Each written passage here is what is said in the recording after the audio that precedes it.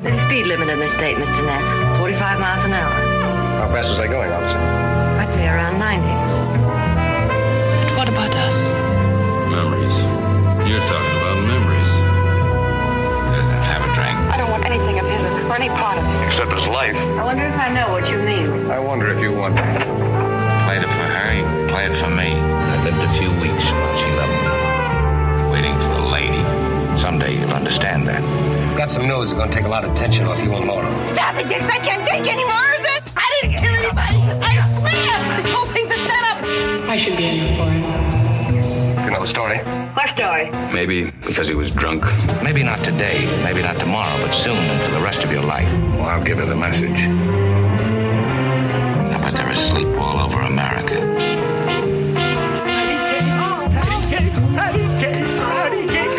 You gotta be kidding me. Welcome to the Speakeasy Noir Cat, podcast discussing film noirs of yesterday and neo-noirs of today. Each week, we will deliver a discussion and analysis of classic and neo-noir films, all mixed in with our unintelligible banter. Your hosts for the show, Carly Street and I'm not bad. I'm just drawn that way.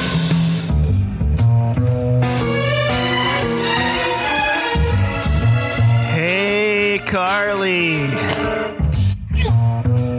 Every time I say that, it reminds me of the Disney show, iCarly. I don't know why. Let's not. Makes no sense. Let's not. Everybody used to greet me like that, and everybody thought it was dead funny that, and nobody had done it before. They'd be like, "Hey, Carly," trying to make me say "iCarly." Like, she doesn't say "iCarly." She doesn't introduce herself as iCarly. Maybe there's an episode where she says "iCarly." Like, iCarly. I'm Carly. Meet you, Janice. Right? You never know. So, how you been? What you been up to? Not a lot, really. Well, you It's been gotta quite find boring. something. The rest of the It's world quite here that boring. listens lives vicariously through your adventures over in UK land. Auckland. I drove 10 minutes further away than what I'd normally drive one day Oh, for? because I ran out of Well, I thought I was being clever and I had enough petrol, and I didn't. And I realised that too far past a petrol station Oh, I when see. I was at work in the morning. So it turned into a bit of an episode of 24 because I had to find a petrol station with no phone, like mobile data, so no internet, so no iCarly. And I had like 10 minutes to find one because I needed to open the shop. Wow. Okay, so you got into a car. Scary. You did not check the gas gauge. You did not. I did, but I thought it would be okay. I made a miscalculation. I do that quite a lot. And you had a phone that you couldn't call anybody with? No, I could call people, but I didn't have data, so I couldn't put the internet on. So it could tell me where a petrol station was, and some of where I work, if you go too far, it turns into like a one-way system. So, yeah, I did it, All right. Well, but I confused a lot of people at the petrol pump because I went to the one where you can only pay with your card.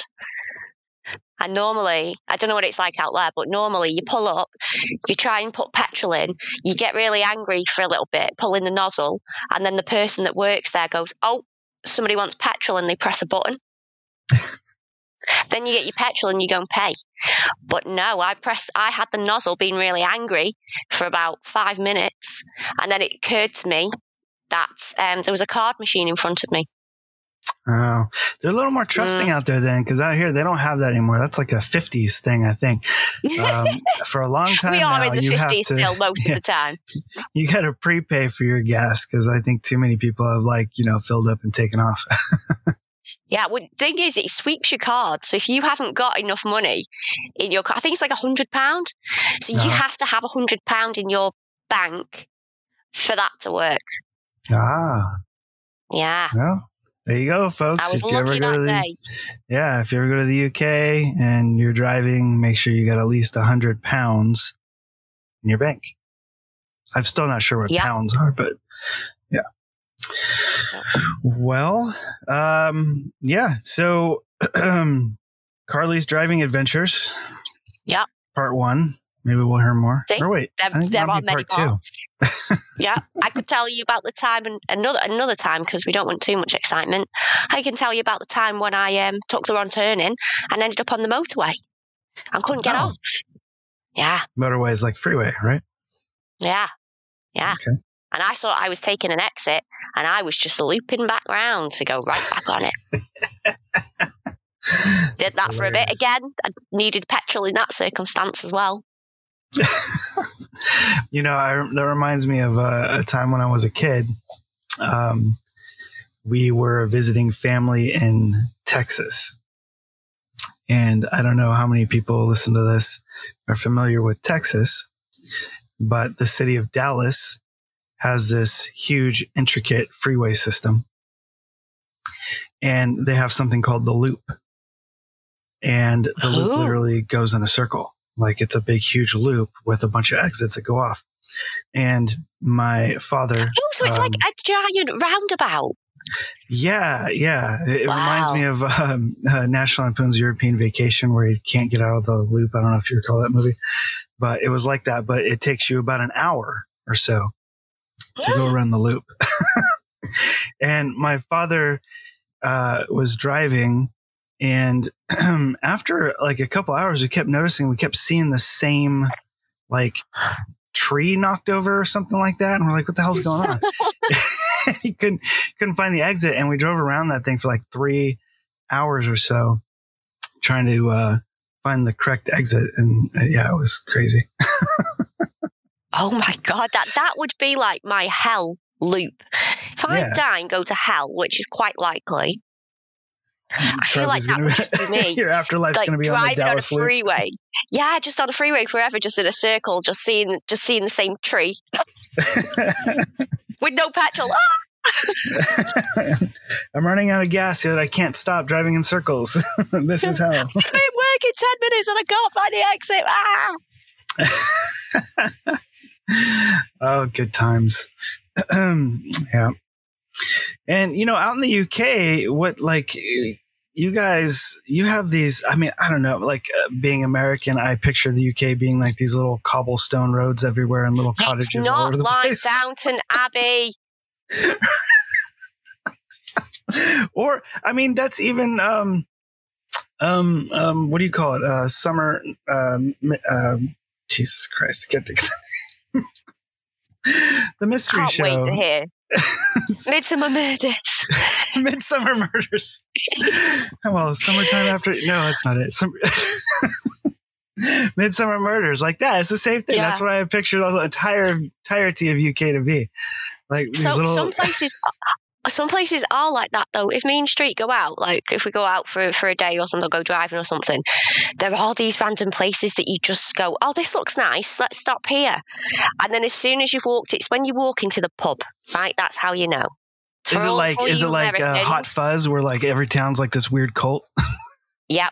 So if you walk into the pub, right, and everybody goes quiet or they're overly nice, you're in fucking trouble. Okay? The slaughtered If you lamb. walk to a pub, right, and people don't bat an eyelid at you, being a bit weird, and somebody like slings change at you, or do you know what I mean? What budges you out of the way, you're fine. Uh-huh. You are fine. If everybody's dead nice, dead polite, and they move chairs for you, fucking get out. Because you're toast. Yeah, I remember when Werewolf in London, or American Werewolf in London came out in the Slaughtered Lamb pub. It was it made me scared of the UK. I don't know. Yeah, be Oh, he's afraid not of a big people horror walking around with fan. no shadows. Right. Well, that's vampires, right? I mean, or dead people. Or dead people. Oh. I went and saw a movie called Watcher last night with Shawnee. Oh. It Was it takes good? place in Rome. I thought it was pretty pretty well done. Takes place in Romania. Yeah, I thought it was pretty cool. The ending was a little, I wouldn't say of a letdown, but it's just sort of like, I don't know. The way they play the ending, it's just kind of like, that probably wouldn't happen. But it was a pretty solid movie. Like it was a nice, solid thriller that you don't get to see very often these days in the theater. So I was pretty happy with that. It's made by Shudder as well, so that's kind of cool. Wouldn't necessarily call it a horror film or anything, but it's a thriller. So anyway, get a chance to check it out. It's pretty cool. It was either that or going to see Top Gun, which I wasn't really excited about, but would have. Do you not want to see Top Gun? I mean, I was never a huge Top Gun fan. It was okay. I know the rest of the world loves it, but I could live without it. I could take it or leave it. I'm not. Yeah. When I watch Top Gun, it's because I like Anthony Edwards and Meg Ryan, and that's why I watch it. But then they kill him, and I don't really care much about Cruise or Kilmer, and that whole shenanigans or whatever. But take me to bed or lose me forever. That's Top Gun for me. So I wasn't terribly excited about the sequel because obviously Goose is dead and Meg Ryan's not in it, and who cares? To me anyway. But so speaking of pubs, though, even though that was like 10 minutes ago,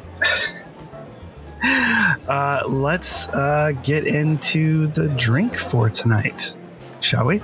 And I think this is a first, maybe. Could be wrong. I don't even know my own show. I've got 3 different drinks for tonight. Oh. Yeah.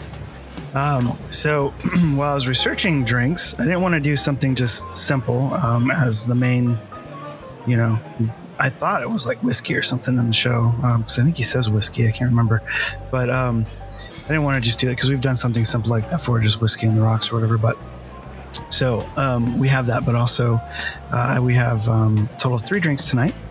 So I'll just go through these. The first one, and I couldn't find any explanation as to why they call it this or what it has to do with the movie at all, but it is called the Roger Rabbit cocktail. And I guess that does give away tonight's movie, which, I mean, if you're listening to this, you probably already know because we name our episodes the title of the movie, so it's no secret, right? So the first drink is the Roger Rabbit, not the dance, if anybody remembers that, but the drink, Roger Rabbit cocktail. Might dance after the cocktail, depending what's in it. Oh yeah? Well, this one, I don't know if you'll be into this. You might be. This drink is a rum drink. You make it with 3/4 of an ounce of coconut rum, 1 ounce of amaretto, and 4 to 6 ounces of pineapple juice. So it's a rather sweet drink, it seems like. Ooh, that doesn't actually, yeah. Yeah, but I mean, rum's pretty good.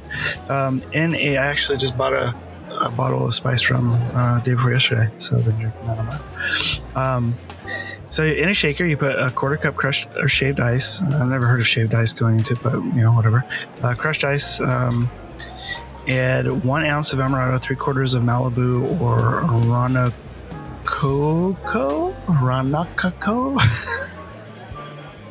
Guess as good as mine. RONCOCCO, Ronacco. And follow up with pineapple juice.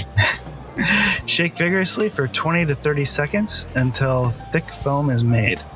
Pour into what happens if you shake for 40 seconds? It might be even thicker foam and hard to drink. Whoa, calm down, people. Pour it into a cold Collins glass. Pour the foam into the drink. Top with assortment of little fruits on swords. And skip the umbrella. So there's our first one, the Roger Rabbit cocktail. All right. I like the sound of that. Yeah. Now we'll go with the simple one. This is Eddie Valentine's choice of drink throughout the film, which is Scott's. Great Scots, because our villain in this movie was also Back to the Future. Scotch on the Rocks. and I mean ice. For those of you that recall that awesome scene in our film where, he orders a scotch on the rocks and does not receive ice in his drink. Ooh. Or what you could do is you could have them rocks that you put in the freezer. Mm-hmm. Yeah. That you put in your whiskey. So it is scotch on the rocks. Yeah. And actually, that's how they make this drink. Is they use those little, I don't know what they are. They do look like rocks though. I can't remember what they're called, but I've bought some for street. They kind of look like slate. They don't water your drink down. Yeah. So that's Eddie Valentine's choice. And then our more sinister selection for tonight is called The Dip. Now, this obviously comes after the whole turpentine-based, concoction that Judge Doom uses to, dole out final punishments to unruly tunes. All right? So hopefully this doesn't kill anybody when they drink it. I think you only have, to be worried if you're a tune. 1 ounce of Amsterdam Stratosphere Gin. So this might be something Carly loves. Although, second ingredient she's going to hate. 1 ounce of Midori melon liqueur. But you don't like melon liqueur, right? No. It just sounds weird. No. And 1 ounce of Saint Germain elderflower liqueur, which I've never had. Oh, is that bad? Really? I've never had it. It sounded good when I read the description. It's supposed to be on the sweeter side of liqueur. And this is just served on the rocks. So 1 ounce of Amsterdam gin, 1 ounce Midori liqueur, and 1 ounce of elderflower on the rocks. Oh my God! Called The Dip. So I'm excited. A coma. Sounds like a coma. A coma? Yeah, that's how you drink that shit. Sounds like a coma. Well, or at least a bloody headache. Maybe. That might be, why they made it. That's one that I'm going to try, though. I'm going to give that one a shot. I want a picture. I want a picture that Shoni takes of your face so that you can't edit it and fanny about with it. I want her to watch you drink that. Probably be about on the same level of Roger Rabbit taking a shot, right? Yeah. All right, folks, that's our drinks for tonight. You got 3 choices there. All right. And, you got the easy choice with just your simple scotch on the rocks, or you've got the dip or the Roger Rabbit.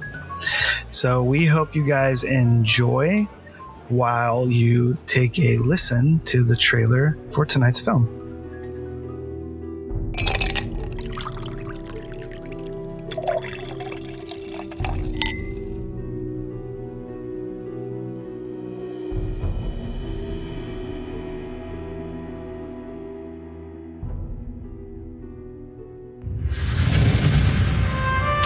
Do you know about show business, Mr. Valiant? Only there's no business like it. Cut! No business I know. I'm 25 grand over budget on the latest Baby Herman cartoon. You saw the rabbit blowing his lines. He can't keep his mind in his work. You know why? We got it. Seen cooing over calamari with not so new sugar daddy was wife of maroon cartoon star Roger. What's this got to do with me? You're the private detective. You figure it out. His wife's poison. I want you to follow her. Give me a couple of nice, juicy pictures I can wise the rabbit up with. Not my duplicate. It's impossible. You're not the first man his wife played patty cake on him. I hope you're proud of yourself. So I took a couple of dirty pictures, so kill me. I already got a stiff on my hands. Marvin Acme. Guy that owns Toontown. The rabbit cacked him last night. What are you talking about? The rabbit said one way or another, he and his wife are going to be happy. The whole thing stinks like yesterday's diaper. He's not a murderer. I could never hurt anybody. This whole thing's a setup. You wouldn't have any idea where the rabbit might be, Mr. Valiant? We'll find him. Since I've had Toontown under my jurisdiction, my goal has been to make Toons respect the law. Remember how I always thought there wasn't a way to kill a Toon? Well, Doom found a way. He calls it the dip. This is how we handle things down in Toontown. I'll catch the rabbit, then I'll fry him, convict him, and execute him. You still don't trust me? I don't trust anybody or anything. Behind you! You want to tell me what she was doing with her arms around you? I'm looking for a good place to stick a knife. Just talking to you could give me a rap rating and a betting. Wait till it's gonna end something. Think that's funny? This ain't no cartoon, you know.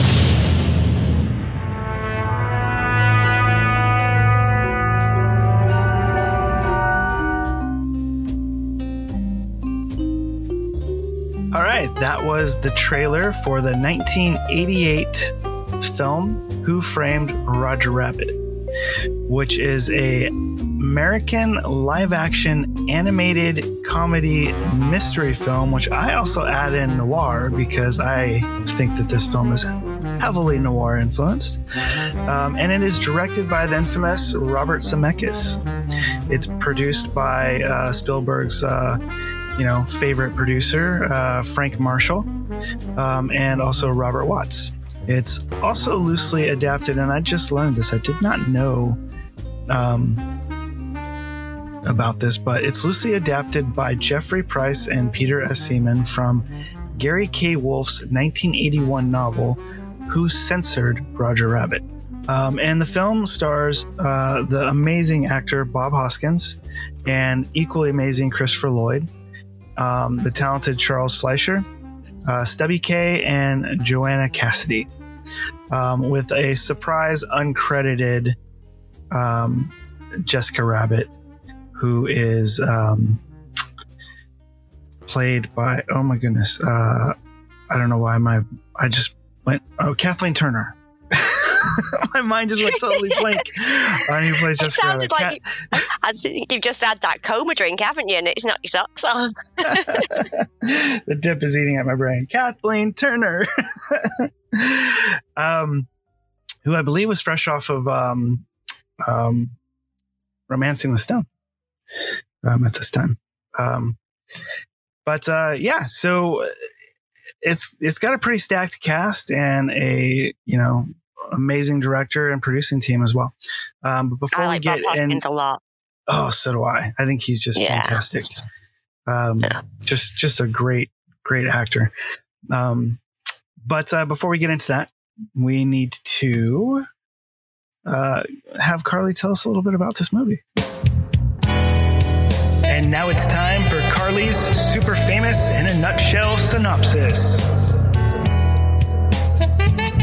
Bob Hoskins takes an LSD trip and we get to join in the hallucination. Did you like that damn drug addict. Did you like it? Yeah, that's pretty good. Yeah, I'd like to think that if I was in that little world, like a singing Frank Sinatra sword is just, I want that so bad. So bad. I want one. Can somebody make me one? Even if it's just his face glued on an actual blade and then somebody singing and a tape recorder. I don't care. I want one. I just knew that was going to come up. It even looked like him. Right? It's like somebody went in my brain when it was like a baby and went, oh, yeah, we'll have that. Well, I can't tell if you're laughing at me or just disgustedly shaking your head in silence. It's funny because I'm doing both.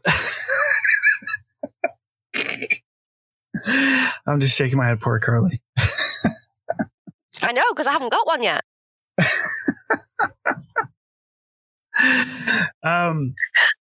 Yeah, I mean, it is a very trippy movie.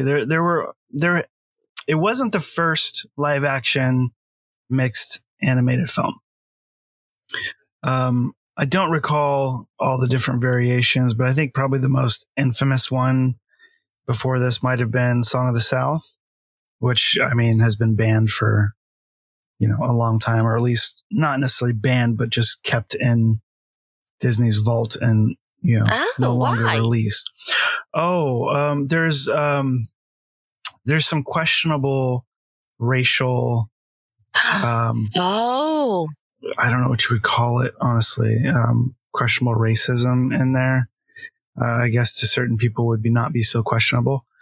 But again, I don't think the film itself is a product of its time, but I think the story that they're telling, is a product perhaps language or something like that is maybe a reflection of the time.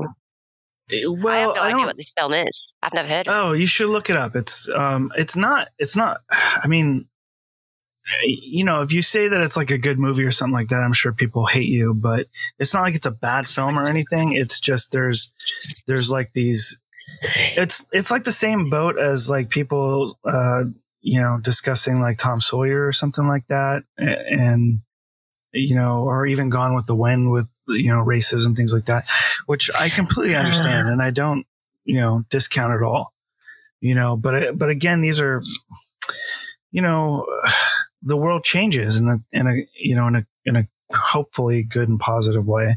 So these older films that were maybe not necessarily as sensitive or politically correct or any of that kind of stuff, or just more humane, honestly.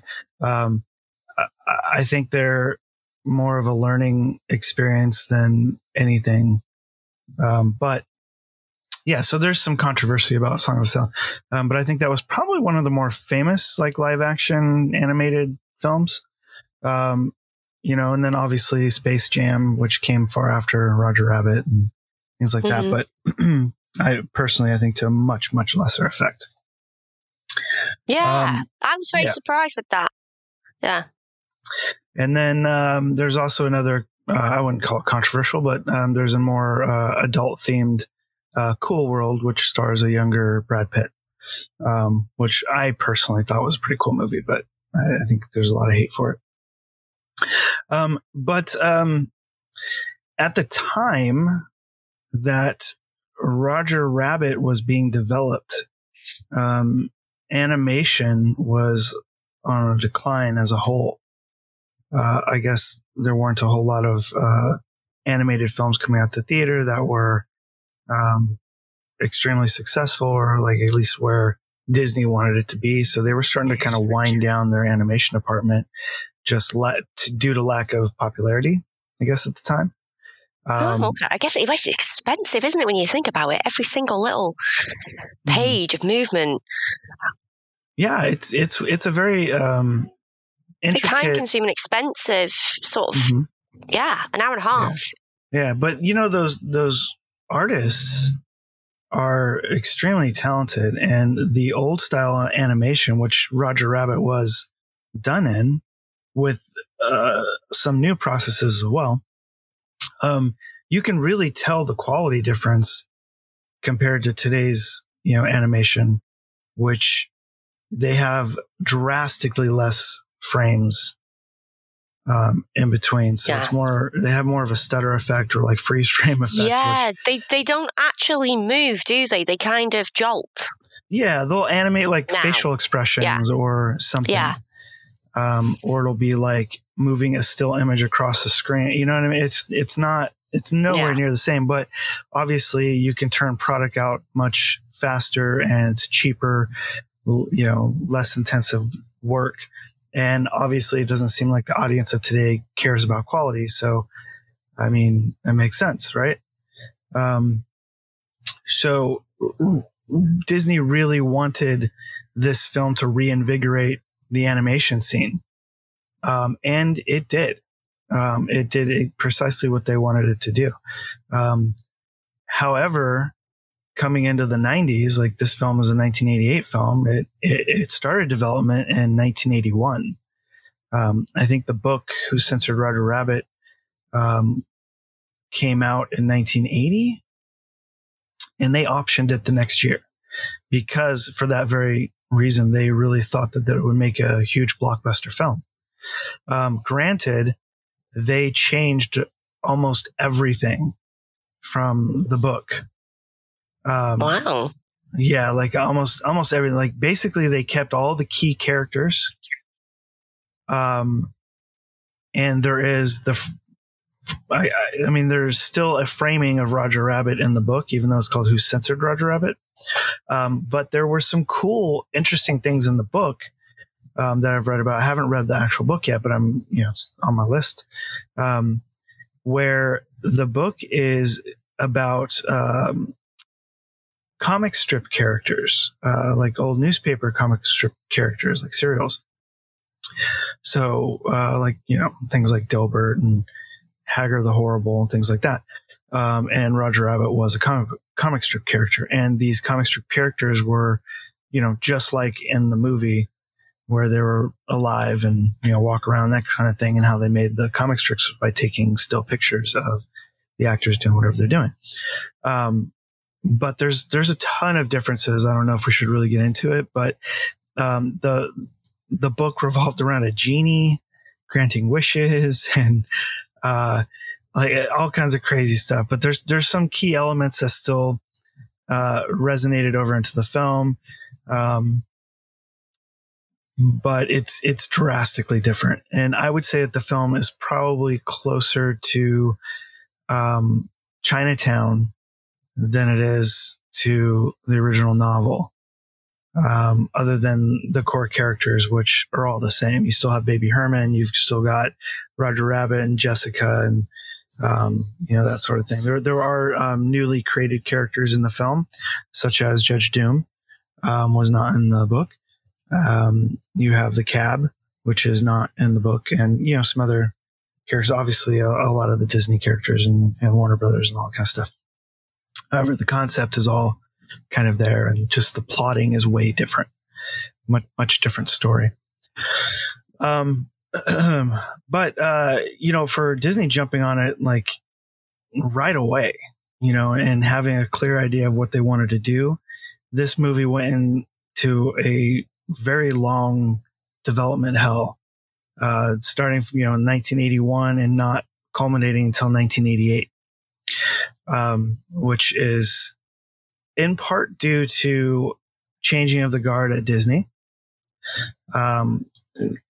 They were, I don't know if you came across this, but they originally developed this project, early on, like after they acquired the book rights. And they originally had Roger Rabbit was cast as Paul Reubens, which, if you don't know who that is, he is the man behind Pee Wee Herman.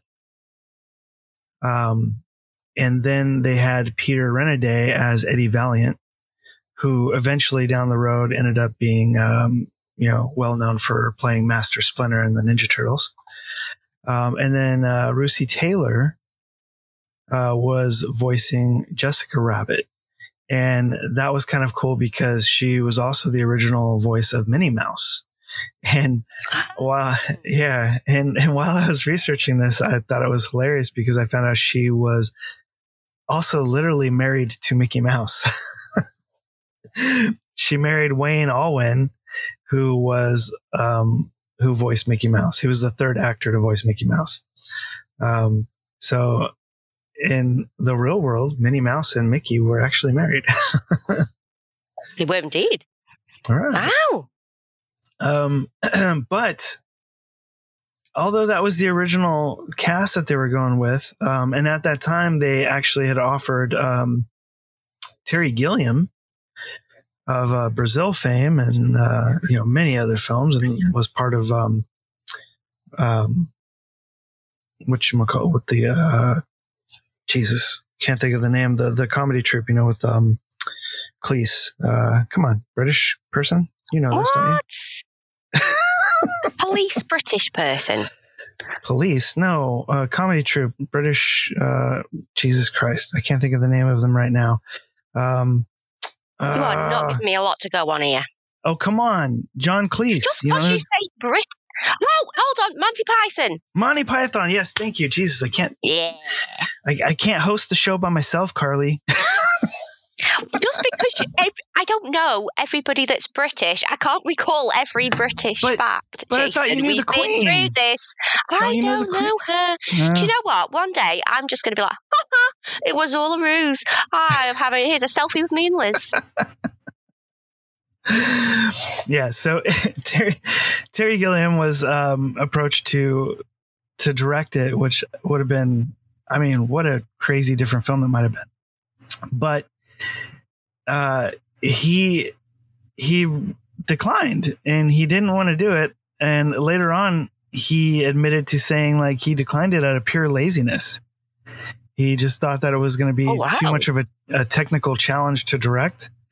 And he said that he completely regrets the decision. Obviously, I mean, anybody's going to regret a decision about a film that ends up being, you know, a huge blockbuster hit kind of thing. But, you know, at the same time, you know, that's, I mean, geez, he seemed like he was a very technically inclined director. I mean, if you look at Brazil or, you know, any of the other films that he made, you know, back then it's kind of astonishing he turned it down. Especially, I believe he has some connection to the animation world as well. But, yeah, what a crazy cat. I mean, it would have been interesting to hear Paul Rubens, voicing Roger Rabbit as well. And from what I understand, there were actually, some test shoots that they did, with that cast. From what I understand, they did like two different test shoots with them, but ultimately, when things changed at Disney at some point around 84 or 85 or so, all of that was just kind of wiped clean. And, the new head of, Disney came in and was kind of obsessed with, Steven Spielberg, and I guess was really trying to court him more into Disney. Wow. And at the same time, Spielberg was, you know, really getting rolling with Amblin Entertainment or whatnot. So they brought them in, to produce the project. And I'm not 100% sure if Spielberg was originally supposed to direct or not, or if it was just going to be a producing gig. But I'm guessing he might have actually been attached to direct at some point, because there was some talk about him originally wanting Harrison Ford to play Eddie Valiant. But for whatever reason, Harrison Ford, wanted too much money for the role. Schmuck. Oh yeah, I can really see Harrison Ford talking to a cartoon that's not there. No, he couldn't be bothered with that. He can't even talk to a dog that's not there. Do you know what I mean? Come on. Mm-hmm. No, he probably turned it down because they didn't. Yeah, he probably turned it down because they wouldn't let him wear his earring. You know, but there's a whole there's a whole slew of actors that were at one time or other either considered or attached to play Eddie Valiant in this film. So I'm just going to go down a quick list real quick. Okay. Just to kind of get it out of the way, because it's kind of impressive, honestly. So Harrison Ford was really the second pick because Paul Rubens was originally attached. Then you had Chevy Chase, who obviously was big at the time. And he just wasn't interested. He just wasn't interested. Just didn't want to do it. And that would have been a completely different movie, right? Chevy Chase as Eddie Valiant would have been like, that's crazy, right? And then Bill Murray was. Oh, I could see that. Next in line. I could totally see that. Yeah, it would be much, again, it would be a different film, but it probably would have been closer to the Bob Hoskins version. However, Bill Murray didn't get it because I don't know how true it is, but there is this Hollywood sort of lore about Bill Murray and how he accepts movie roles, where supposedly there's this 800 number that you have to call and leave a message. And if he's interested, he'll get back to you. Right. Oh my God. Should we call it for a laugh? Right. Let's do it. Let's get the number. But apparently that's a thing, you know, and he lost out on this role because of timing. Either he didn't get to the voicemail message or whatever before they wanted to greenlight it and put it in the process, or moved on to somebody else because it took too long to hear back from. That's so cool. Yeah, I might start doing that with my text messages. I'm sorry, you're going to have to go to some sort of mailbox somewhere and leave me a note. Right. If you want to text me, call this number, and if I want to text you back, you might receive one. Yeah, but I'm probably going to charge you as well, so make sure you get your money's worth. Make it a long text. That's what I'm gonna have to do to get you on the line to record more podcasts, huh? Yeah. Here's my 0800,000 million number, Jason. Right. Yeah. You just basically record your portion of the episode, and I'll tell you if it's a go. Send it in, and then you. Oh my gosh! All right, next in line, Eddie Murphy, who at the time was big with SNL, which is an odd choice to me. See, I think Eddie Murphy, I've always been more of a David Spade fan, as you know, because I think that he's quite reserved with his comedy, which is what I like. So he has Chris Farley that was all over the place with the physical comedy, and he's just there backing him up with just a very reserved sarcasm. And I always thought that Eddie Murphy was just far too maniacal. Like he had like the sarcasm, but he also had the physical comedy, but both of them were dialed up to like 2 million. Yeah, I never really got him with the physical comedy, honestly. I always thought he was just more sarcasm and like played off of his rudeness as like being funny. Which I was like, Eddie Murphy's all right. Like, I think I like some of his films, but I was never like a huge fan of him. Like I'd say, people will probably hate me, but I think Kevin Hart has a good balance of sarcasm and kind of wild, shouty, physical comedy. Neither portion is too much. Yeah, I agree with that. I do think Eddie Murphy's funnier than him. Like Kevin Hart, he's funny like when he's in the zone, but sometimes like I feel like there's certain actors or comedians that are a little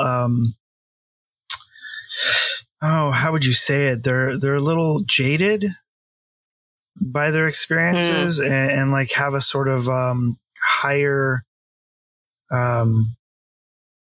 they think higher of themselves than maybe the rest of the general public, and that's fine. Like I have no problem with that. Like if you're going to be an actor, you have to be a bit conceited, but he just doesn't have a problem like kind of letting that out there and being like, hey, I deserve this, and like, okay, that's fine, but entertain us. I really don't care about what you think of yourself, kind of thing.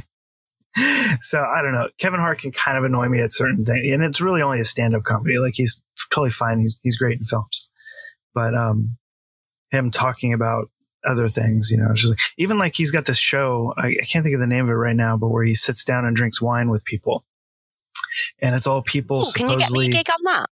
I can do that.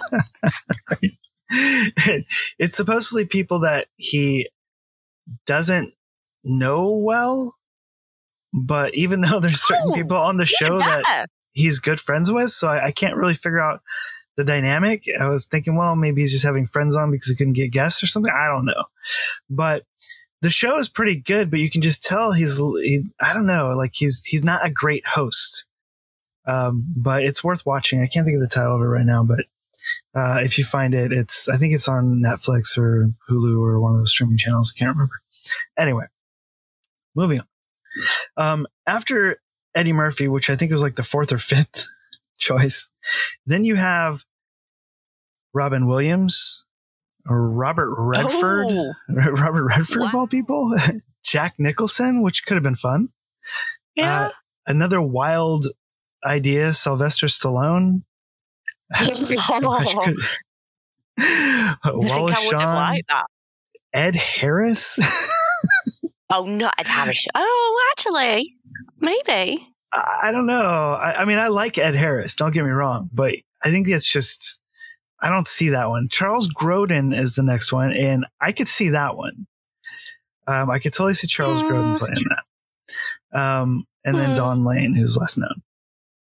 So after all of these people, ultimately Bob Hoskins was chosen, not only because he's a great actor, but they saw that he has this sort of element of hope in him, which they really wanted for the Valiant character, even though this guy is like down and out due to circumstances. They could see within him that there is this sort of like air of hope.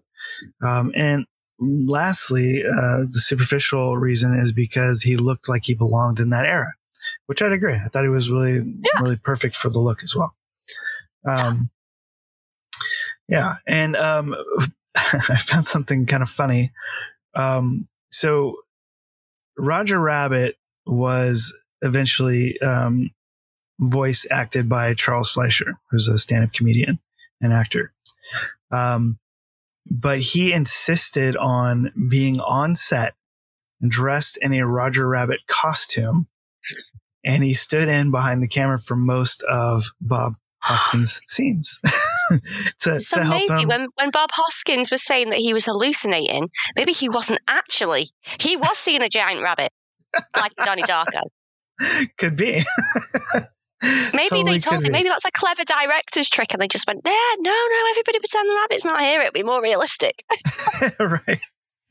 Could be. But Fleischer said that he did that because it helped him get into the character of Roger. And I was assuming being like a rabbit. Yeah, I was assuming it would be to help Hoskins, like, out. But I guess that was for him to help him get into character later on, which was probably months later, to voice the character. Oh my God, that's so funny.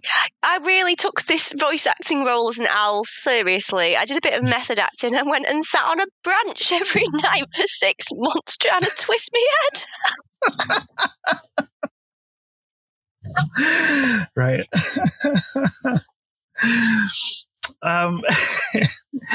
Now, there's also a whole list of actors that were up for the role of Judge Doom. Oh. And the first original actor that was up for it, which, I mean, I hear this and I love the idea. As much of a fan of Christopher Lloyd as I am, and as awesome as I think he was in this movie, like, I really think he did a fantastic job as this character. Michael J. Fox. No. Oh, that would have been so cool. I don't know. Michael J. Fox is very sinister, though. But yeah, I know. I just want to see him with like fake weird eyes, that cartoon eyes. I think the closest we'll get with that is Michael J. Fox and Frighteners. Yes, that's where my head went straight away. Yeah, which he was fantastic in that movie. That's like personally, I think that's like his greatest like acting role, but next to Back to the Future. But originally, this new rebooted version or revamped version after 85, Amblin was trying to get Tim Curry on board to play Judge Doom. Now, Tim Curry is an amazing actor, right? And he originally auditioned for it, so he was obviously interested. But after the audition, all the producers found him too terrifying for the film, which I could totally see, right? I mean, if you think about him as It, or, I mean, even in Clue, like, he's kind of like, even though he's fun and everything, he's not scary in Clue, but like, I would be worried he would kill me. Yeah, sinister. Yeah. So I feel like that's such an amazing casting choice that just never crossed my mind. But again, it's like, it's hard to grapple with that because I really think Christopher Lloyd was amazing in this film. And just a great sort of, Christopher Lloyd's a great physical actor as well. He's animated and just, he can play serious. I mean, if you've ever seen One Flew Over the Cuckoo's Nest or like any of this other serious roles, like, he really was able to balance the intricacies of that character in this type of project. Man, would it be amazing to see Tim Curry. I wish that audition was out there somewhere. That would be fun to watch. Somebody, if anybody's listening and they have a handle on where to see that, let us know. Because that would be great. You could start a hashtag movement. Tim Curry Cut. Release the Curry. Release the Curry audition. Yeah. So it gets crazy again with choices for this character.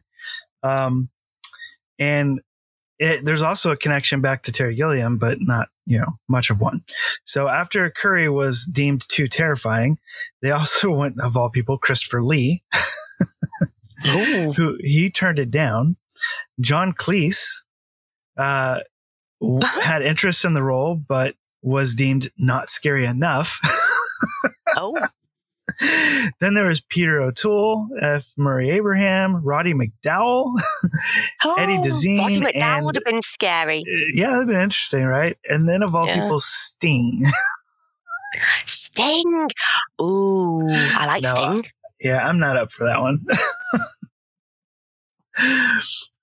So eventually, Amblin Entertainment got Zemeckis on board because I believe because of Romancing the Stone, if that's correct, did well, and he directed.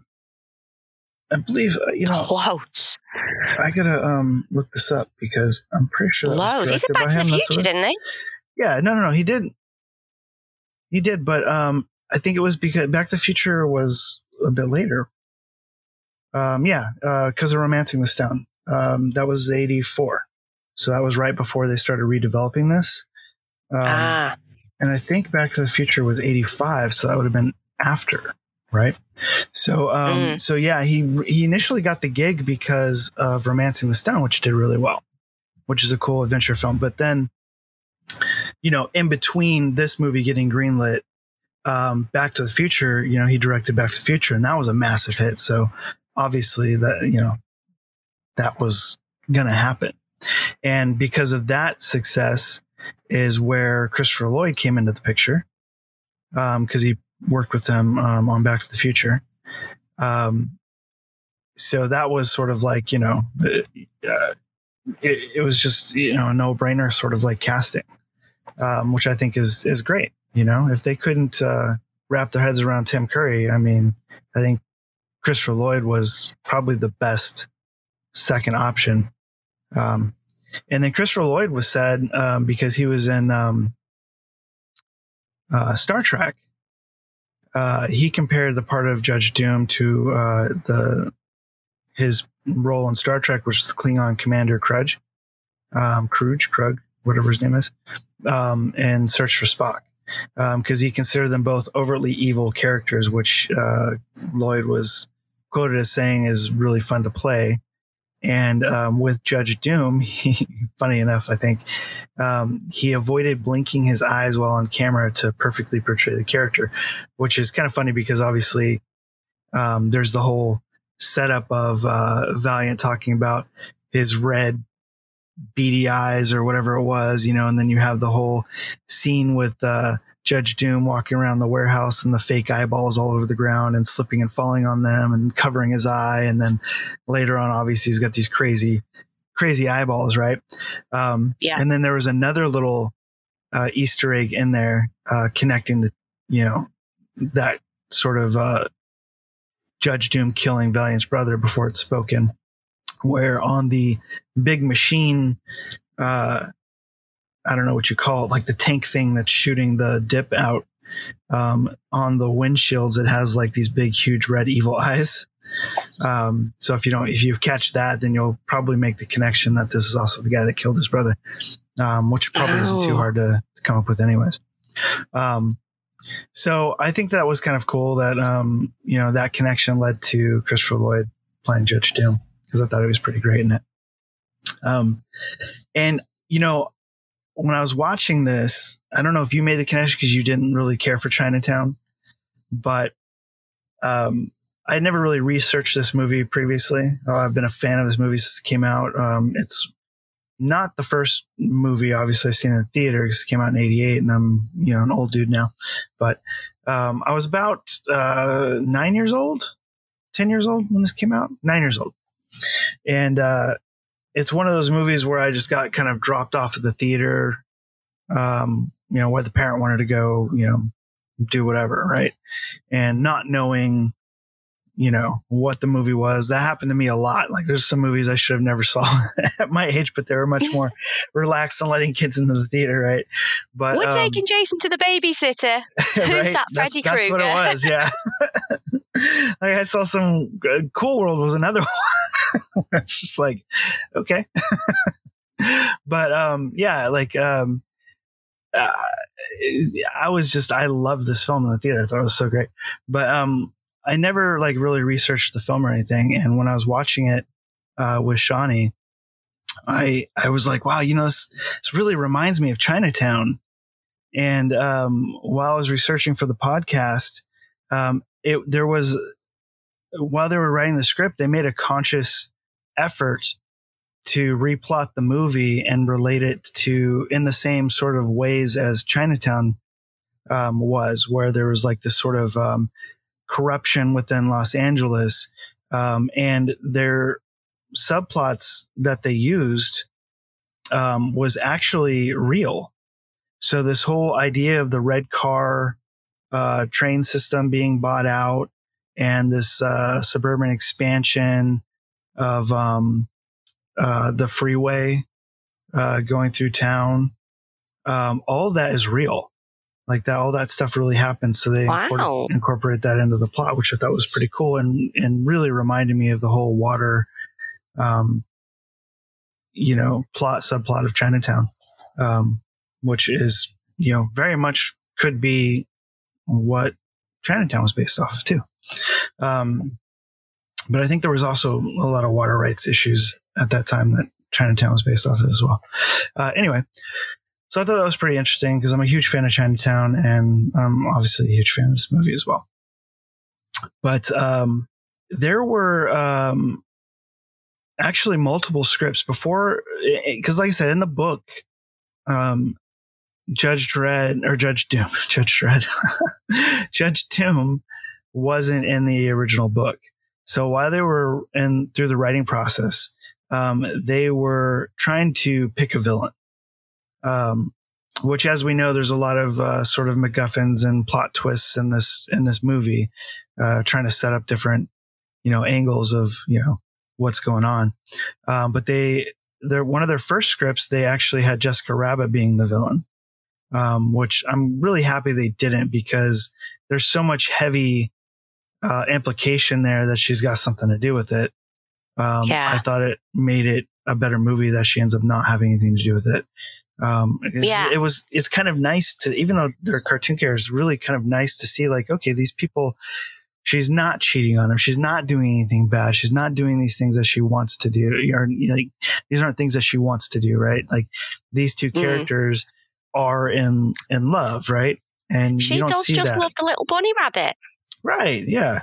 And it's kind of funny because they look like everybody loves Roger White, like Betty Boop's scene in it was pretty awesome as well. Like, who wouldn't, be in love with Roger or whatever. I can't remember what she says, but it's great. It's funny, right? Because he's totally this dorky, cartoon character, but, everybody loves him. And then another version had Baby Herman as the villain, which would have been interesting. And I could see that happening. But also I really liked the idea of like they portrayed him and Roger having this great friendship, even though that opening cartoon, they're not mad at each other or anything, or they don't have any like contention, but Baby Herman is obviously like this grumpy old, man baby. Yeah. So you could totally see that happening. But they eventually finalized a decision on creating a new character, which I think the movie is better for. Yeah. And they originally were supposed to have, Doom was supposed to have an animated vulture sit on his shoulder throughout the entire movie, which I thought was kind of funny. Right. But I think that would have been too heavy handed. So they eventually like took it out because they said it was too technically challenging to do, which, I mean, to be honest with you, there's some amazing special effects in this movie. Like they did some really amazing things. And I don't know how that would have been the one that was too technically challenging, but so be it. Yeah. We'll flatten a human being with a steamroller and then we'll make him become a blow up cartoon. But right? The vulture's too much, guys. Yeah. There's so many things. And honestly, there's really only like, I think 2 flaws to me in this movie as far as the special effects, which we're in the third act. And it's so forgivable because the rest of what they did was really quite amazing. The first one was him with his gun when he pulls out the cartoon gun. And later on in the next scene, it's obvious he's holding a plastic gun. Right. Yeah. And that was like the one that sort of stood out with me. And I remember seeing that when I originally saw the movie back in the day, where it just kind of stood out with me. But they even tried to enhance it and put like a cartoon shine on it, but it didn't work. They should have just animated it, honestly, for whatever reason. I thought that was a clever idea to have an actual prop gun that he holds. And maybe that was the case every time you see the gun. But, as soon as they cut to the next scene and you see the plastic gun, it sort of pulls you out a little bit. Cause it's pretty obvious. And then the second, issue that I noticed was, at the end where that car breaks through the bricks, and then you see Toonland in the background. There's a few shots where the compositing isn't great, where you see like a kind of a heavy outline along the bricks, and then the Toontown's composite in the background. There's like a close-up shot of Eddie Valiant, where it really kind of takes you out. And then there's like this crane shot at the very end, the last shot that you see of Toontown in the background. It's just not matching well with the crane movement. But I mean, Jesus, those are so forgivable with all the other amazing stuff that they did, and there's some great little spots in there. Like he moves a picture, and like you see the dust trail and just random other things, the whole sequence of him shoving him into the sink, just so many great things. Yeah. What was your favorite? Like sort of technical aspect of that? In the car. Which version? In the car when they were in the getaway car, when he'd been in the bar and he was trying to find the rabbit, and then they ran outside, and then they went in that car, and there was somebody banging in the back, and it turned out to be a bloody angry car. Oh, right. And then they went on a little adventure with this bloody car. It's great. Yeah, it was pretty good. There's so many that I enjoy in the film. I just thought it was great. I don't know if I could pick one really. I think probably it's got to be some sort of sequence with Christopher Lloyd's character in it. I don't know. There's just so many great things, but I mean, there's just so many little pieces in there that were just like kind of little treats. I can imagine how complicated it would be to create this movie, and get it all right. And then on top of that, I was reading about the animation process. Not only did they do like the traditional 2D cell animation, hand drawn and the high quality, every frame sort of animated sequences, but they also would need to match the lighting of the live action stuff. So they developed this process where they would create 2 additional sets of animations, which would add shadows and then also reflections. And then those were composited on top of each other and then composited onto the character animation, which was then composited into the live action stuff. And then not to mention the live action gags that the characters would interact with, such as like when he moves a picture or sits on a chair or breaks the dishes in the bar, things like that. All that stuff is all like live action, manipulation that the animation has to coexist with and make sense. And then, it's such a, I don't know, technological achievement. I think it's just crazy to think about how difficult it must have been for all that stuff to line up, which I guess kind of plays into the idea of like the movie was originally, Zemeckis originally wanted it to be budgeted around $50 million, and Disney rejected it. And they said it was just too expensive. They're not going to put that kind of money into an animated film. But then they agreed to doing a $30 million budget. And eventually, as things tend to happen on films, that ballooned into what he originally wanted, which was $50 million, which kind of makes you think, well, did he just sort of disregard it and do what he wanted anyways? But there were some heavy talks within Disney to completely cancel the project once the project ballooned to like $40 million. So It came close to them actually canning it. But the president of Disney talked them out of whoever was overseeing the particular project, and just let it be because they really wanted to invigorate the animation department. And it's a good thing they did, because not only did that end up being an Academy Award winning film, but it did invigorate their animation. So that was did what it said on the tin. Yeah. Right. There's actually a lot of things like the vulture that was supposed to be on his shoulders. There's several things like that in this film that they ended up dropping, either from technical reasons or probably budget, I would think. Like there was a fun one that I read where Judge Doom would carry around a suitcase. And in his suitcase, there would be 12 small animated kangaroos. And this sounds wild and crazy, but it's kind of funny. And the kangaroos would act as a jury. So whenever he would, I guess, want to kill one of the characters with the dip, the kangaroos would pop out of the suitcase and they would each hold up a letter that would spell out, "You are guilty."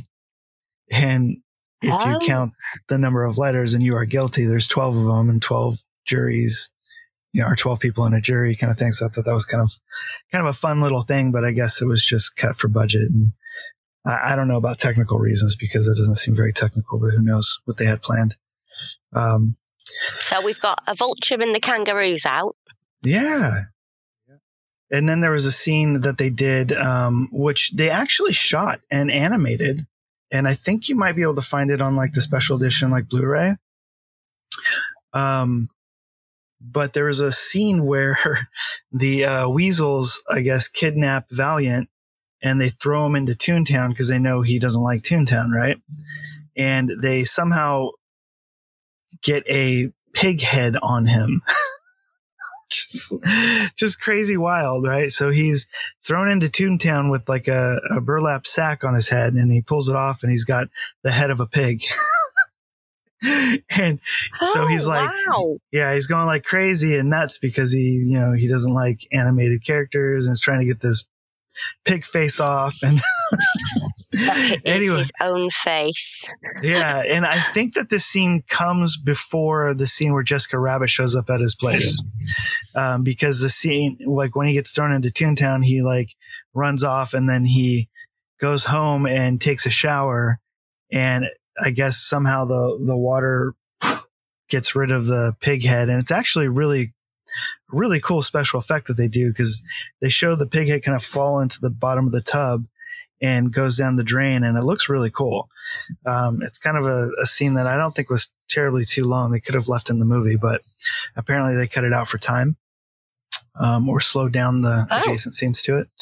But that's the reason why when Jessica shows up, he's getting out of the shower. So there was a connection there, which I thought worked on its own, like without that scene, but, it made sense as to why he's coming out of the shower, why they added that in there. He's not just there to be, sexy Valiant. Sexy pighead Valiant. Right. Did you read about the original titles for this movie? No. So it wasn't originally called Who Framed Roger Rabbit, which the book was called Who Censored Roger Rabbit, which is really close to the movie title, right? But while they were developing it, they came up with a whole bunch of titles for it, just like they came with a whole bunch of different actors.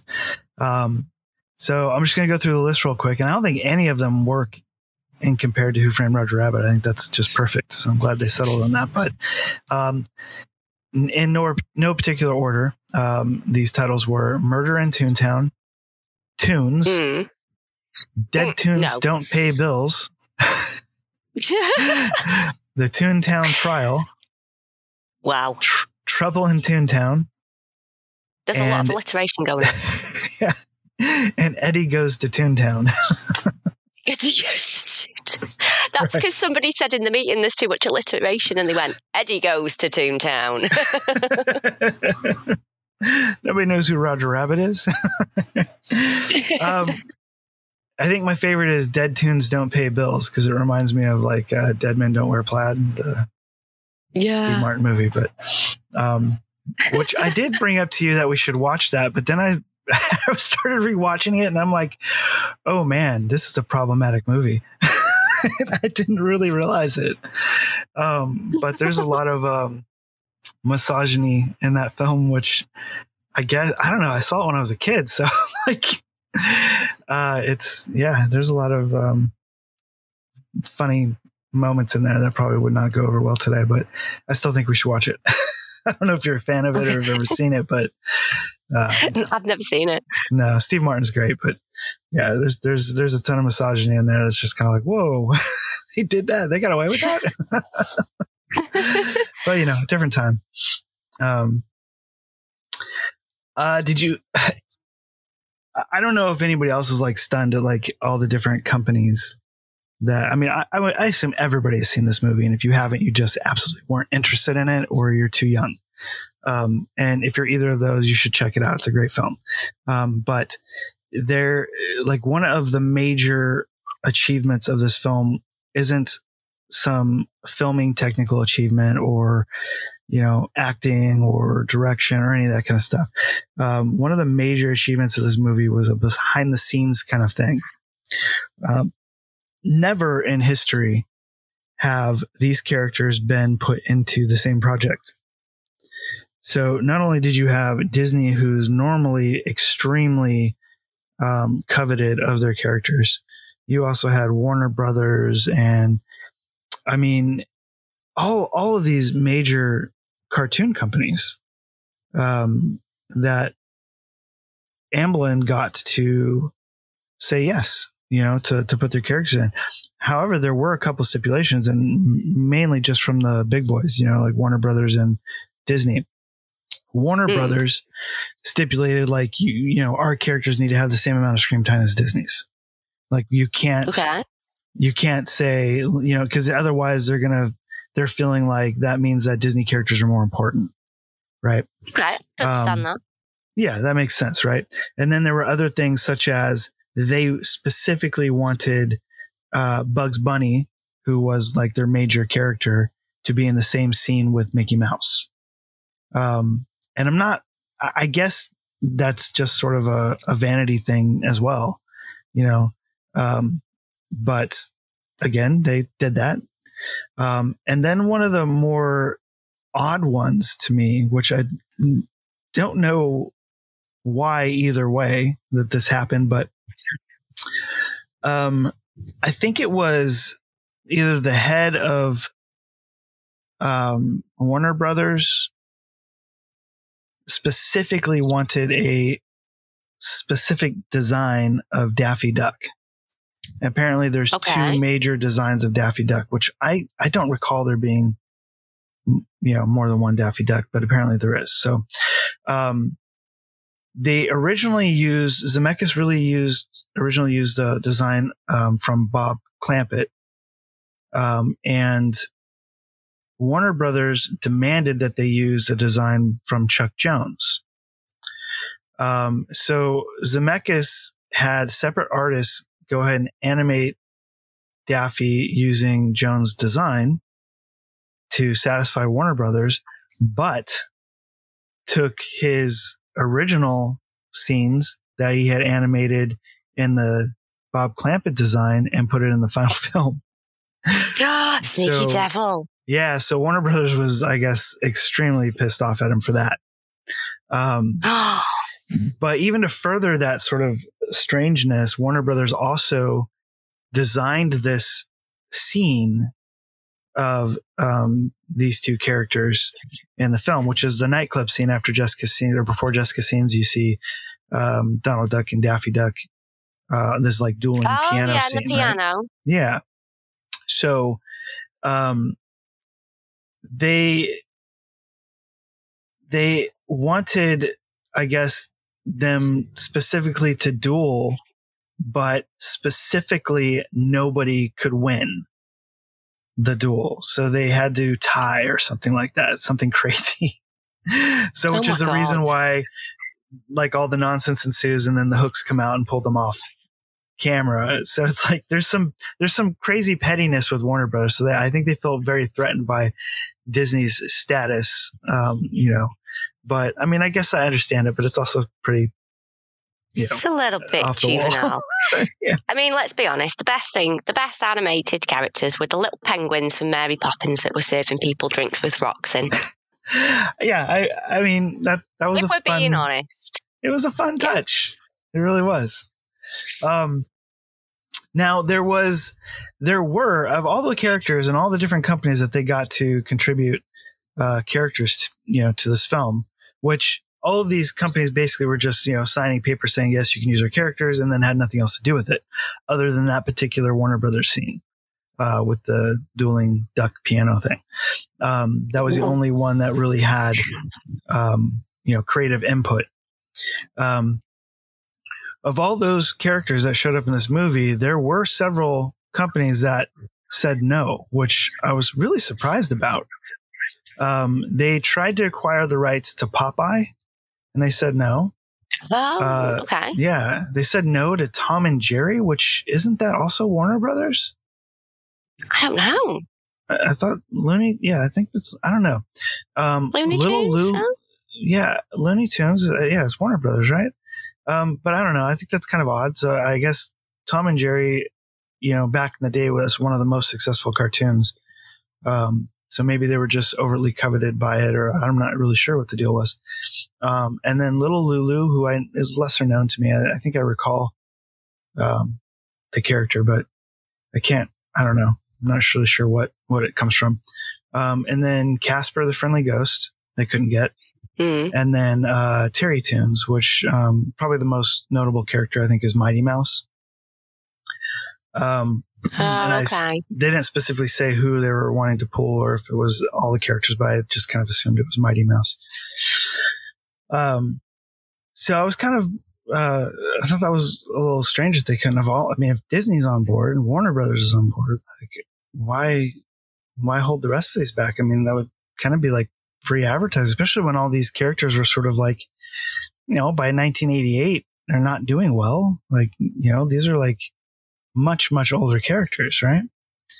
But, and they even had scenes that were designed for them. Like there's this whole funeral scene, that never was filmed, where you see a bunch of these characters that, weren't in the rest of the movie. But I guess that's just the way it goes. But yeah, like I was saying before, it is the first and only time that you see Mickey Mouse and Bugs Bunny together, as well as Donald Duck and Daffy Duck together. I guess officially, as they say. But there's so many cool characters in there that it's just surprising me that some of these other ones couldn't be solidified. Yeah, it is what it is. So. I would assume that a live action animated film, most likely geared towards adults, would be a hard sell in general, but it happened, right? And not only did it happen, ending up with like $50 million budget, after all said and done, it grossed on its opening $11 million, and only like a fraction of the theaters that are like open today, like in 1,045 theaters, it grossed $11 million, which is huge, for that time. And it was ranked first place at the U.S. box office on opening weekend. It was also Buena Vista's biggest opening weekend ever.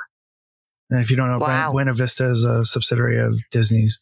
It's sort of like, if Disney doesn't want to open something under their own banner, they'll throw it to Buena Vista, or they've got a couple other ones that they release, and now it's like Miramax, and I can't remember all the different titles.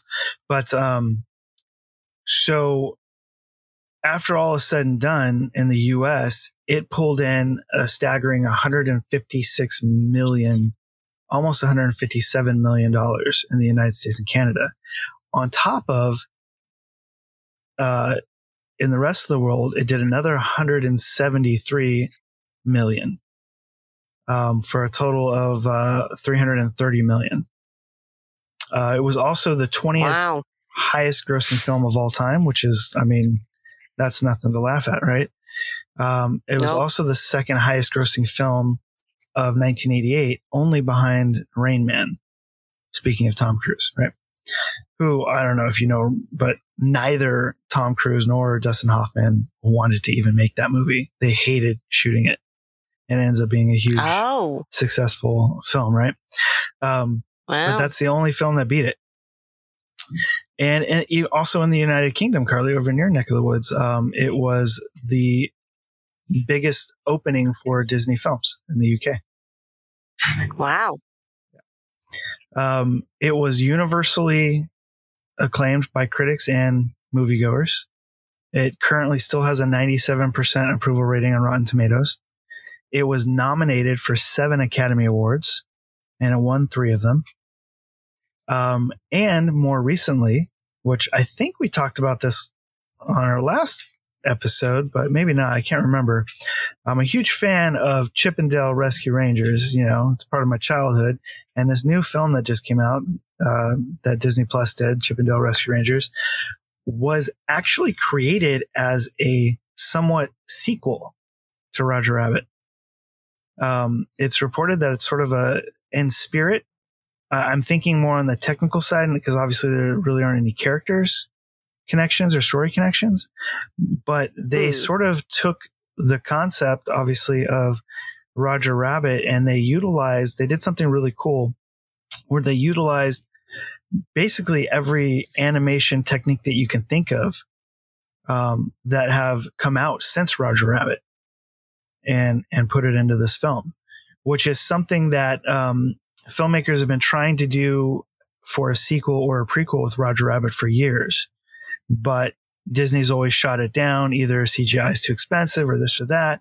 And Zemeckis really wants to make it traditional animation, which they're not necessarily behind that either. I don't think anybody cares about Roger Rabbit anymore, blah, blah, blah. But,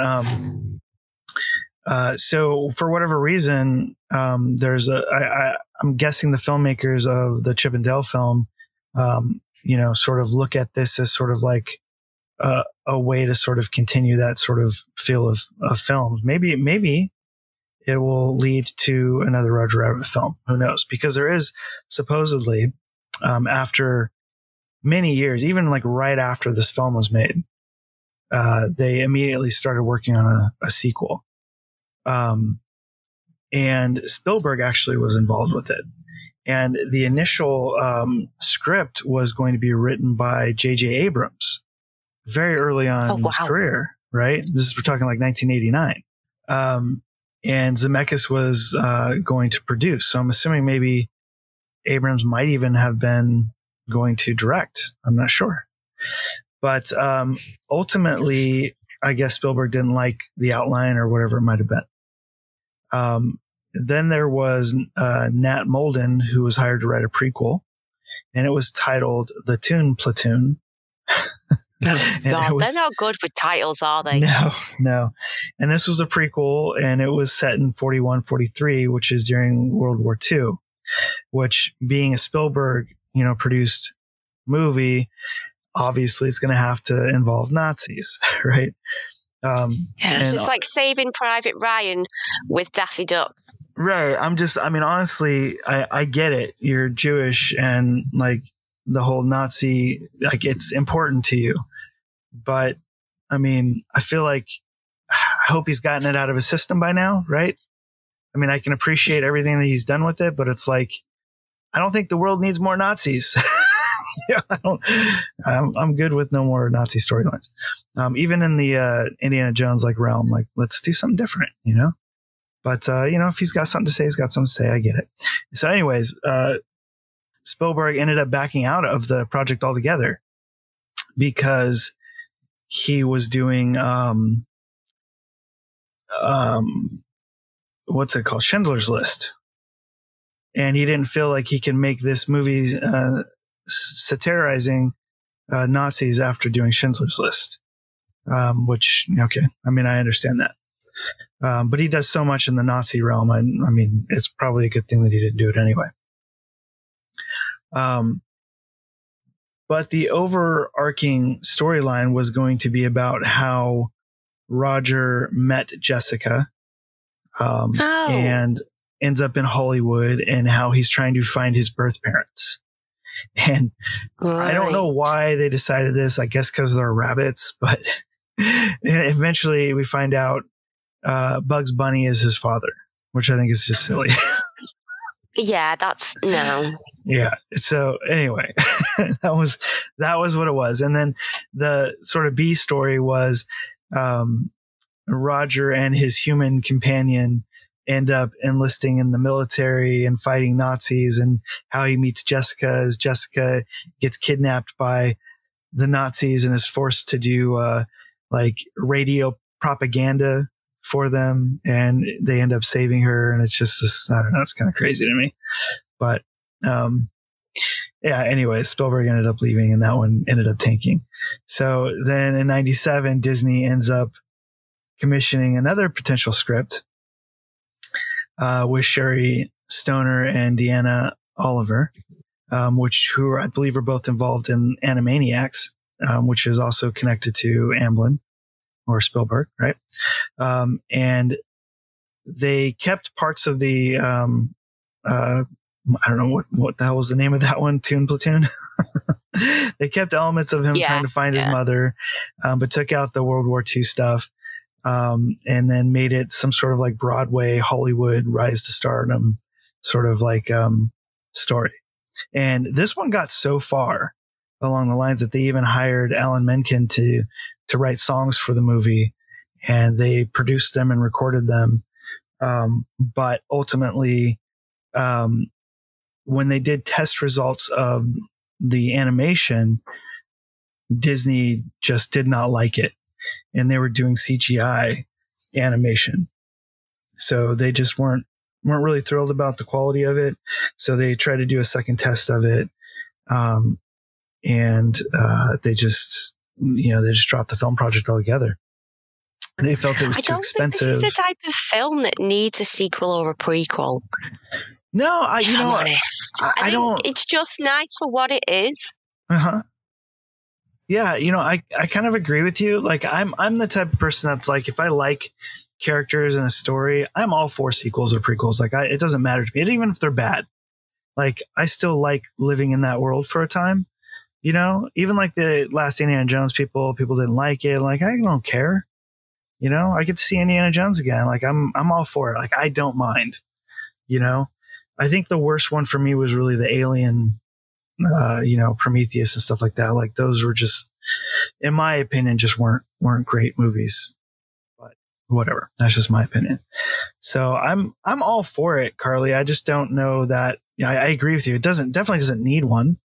I mean, it was a very self-contained movie that had a great, ending to it. Like it all makes sense. It was very well packaged, right? So I totally agree with you on that.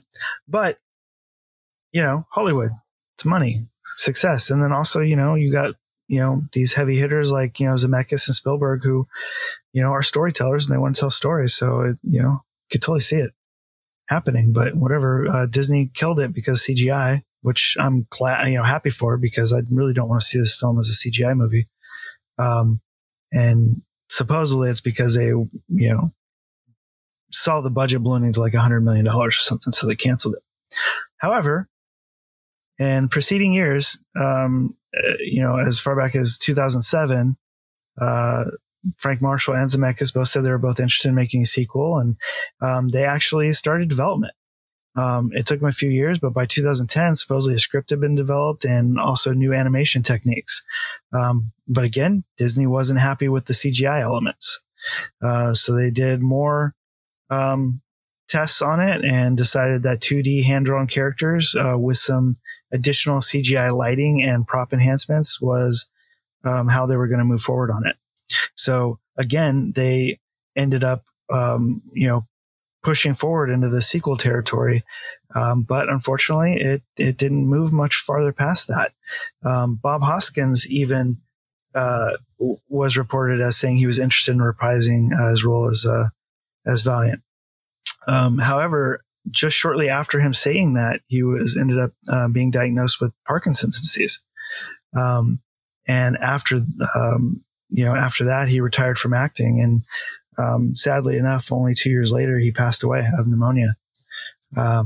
So that's, unfortunately, the way that all worked. And that might have put a damper on just making a sequel or a prequel altogether. However, a few years later, in 2013, the original writer of the book, Gary Wolfe, was commissioned to write a prequel.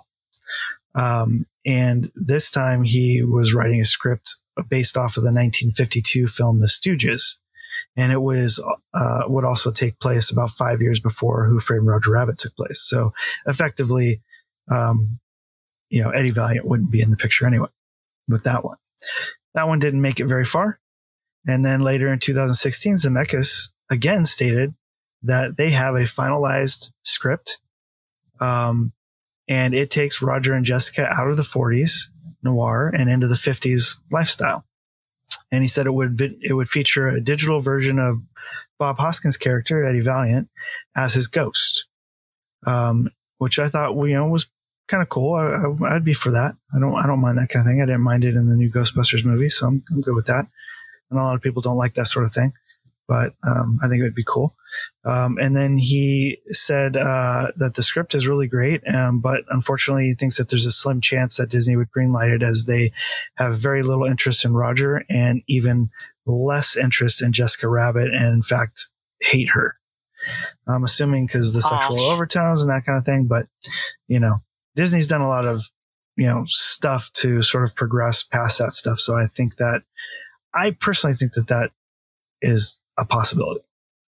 A couple years later in 2018, Zemeckis spoke again about it, again praising the script, and that he still doesn't see Disney making it, even though Disney Plus was just coming out. He says that he just doesn't think that they would be interested in making the movie because it doesn't have any princesses in the film. So who knows? Will we ever see a new Roger Rabbit film? I think it's possible.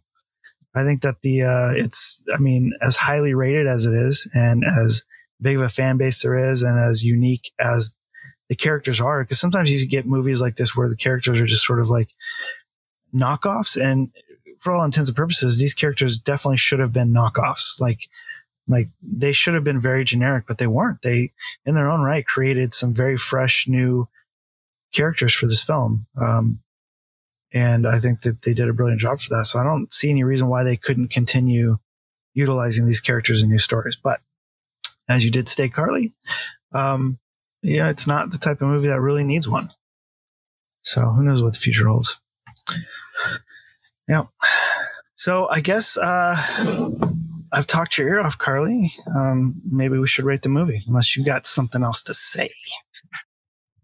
I want to rate the movie because you're going to be surprised. I don't think I am. I think Carly's going to give it a 2, maybe a 3. Yeah, you will be surprised. I don't know. Is it a 1? I'm going to give it a 5. No, I'm joking. I'm going to give it a 10 out of 10. Do you really? Yeah, because I didn't write any notes. It's the only film that I've watched where I haven't written any notes because I was having fun watching it. Oh, I thought it was because you were lazy. That's it. But on this occasion, I wasn't being lazy. I was being entertained. You just had a Budweiser in each hand. You couldn't write. Yay, don't tell everyone. Wow, okay. Well, give me the rundown. Yeah. Let me know. I want to hear your side of it. Well, I really liked it. I think because I thought it was going to be a little bit shit, if I'm being honest. I thought it was going to be, oh, here we go. What a load of crap. And I was really surprised from the minute, because as soon as that first sequence comes on with the baby and Roger Rabbit, I thought, oh, Christ, what am I watching? I have a feeling everybody that saw it originally in the theater felt the same way. Honestly, I was proper involved in whether that baby was going to fall off the fridge. And then when the baby turned out to be a grown man that was angry with a cigar, it just made me really laugh. Yeah, I hope so. And I think that's the main bit. It just made me laugh. Yeah. Well, pretty much all the way through. Yeah, I can give you stars. Oh, Roger Rabbit can't make the stars when the refrigerator falls on him. So funny. I know. And then at the end, when he does make the stars, Yeah. and he's like, "You're in the middle of a situation here, love. Forget the stars."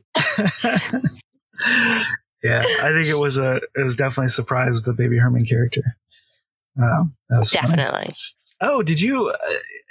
I'm sorry, I'm interrupting your rating, but did you ever come across like the sort of like controversial lore of the film? Particularly that there's two particular scenes where there's some controversy, right? Where supposedly the animators were having, some hidden fun.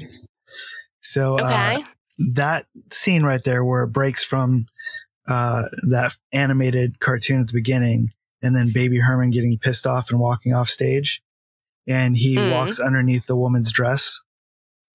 So, okay. So supposedly he's like, weird. Yeah. Well, supposedly, and I didn't go back to check it, but supposedly when this came out on Laserdisc for the first time for home media, people had the option of doing slow motion and pausing at a high quality, right? So you can see what's going on. So people were apparently seeing him flipping off the woman, sticking his middle finger up, and then he goes under her dress. And when he comes out the other side, he's got like drool coming down of his face. Oh. And I'm just like, okay. And I didn't go back to check it, but no, I'm not doing that either. And then there's sort of a Basic Instinct scene with Jessica Rabbit, where when her and Eddie Valiant are driving in the cab into Toontown, and they hit the light pole and they fly out of the car.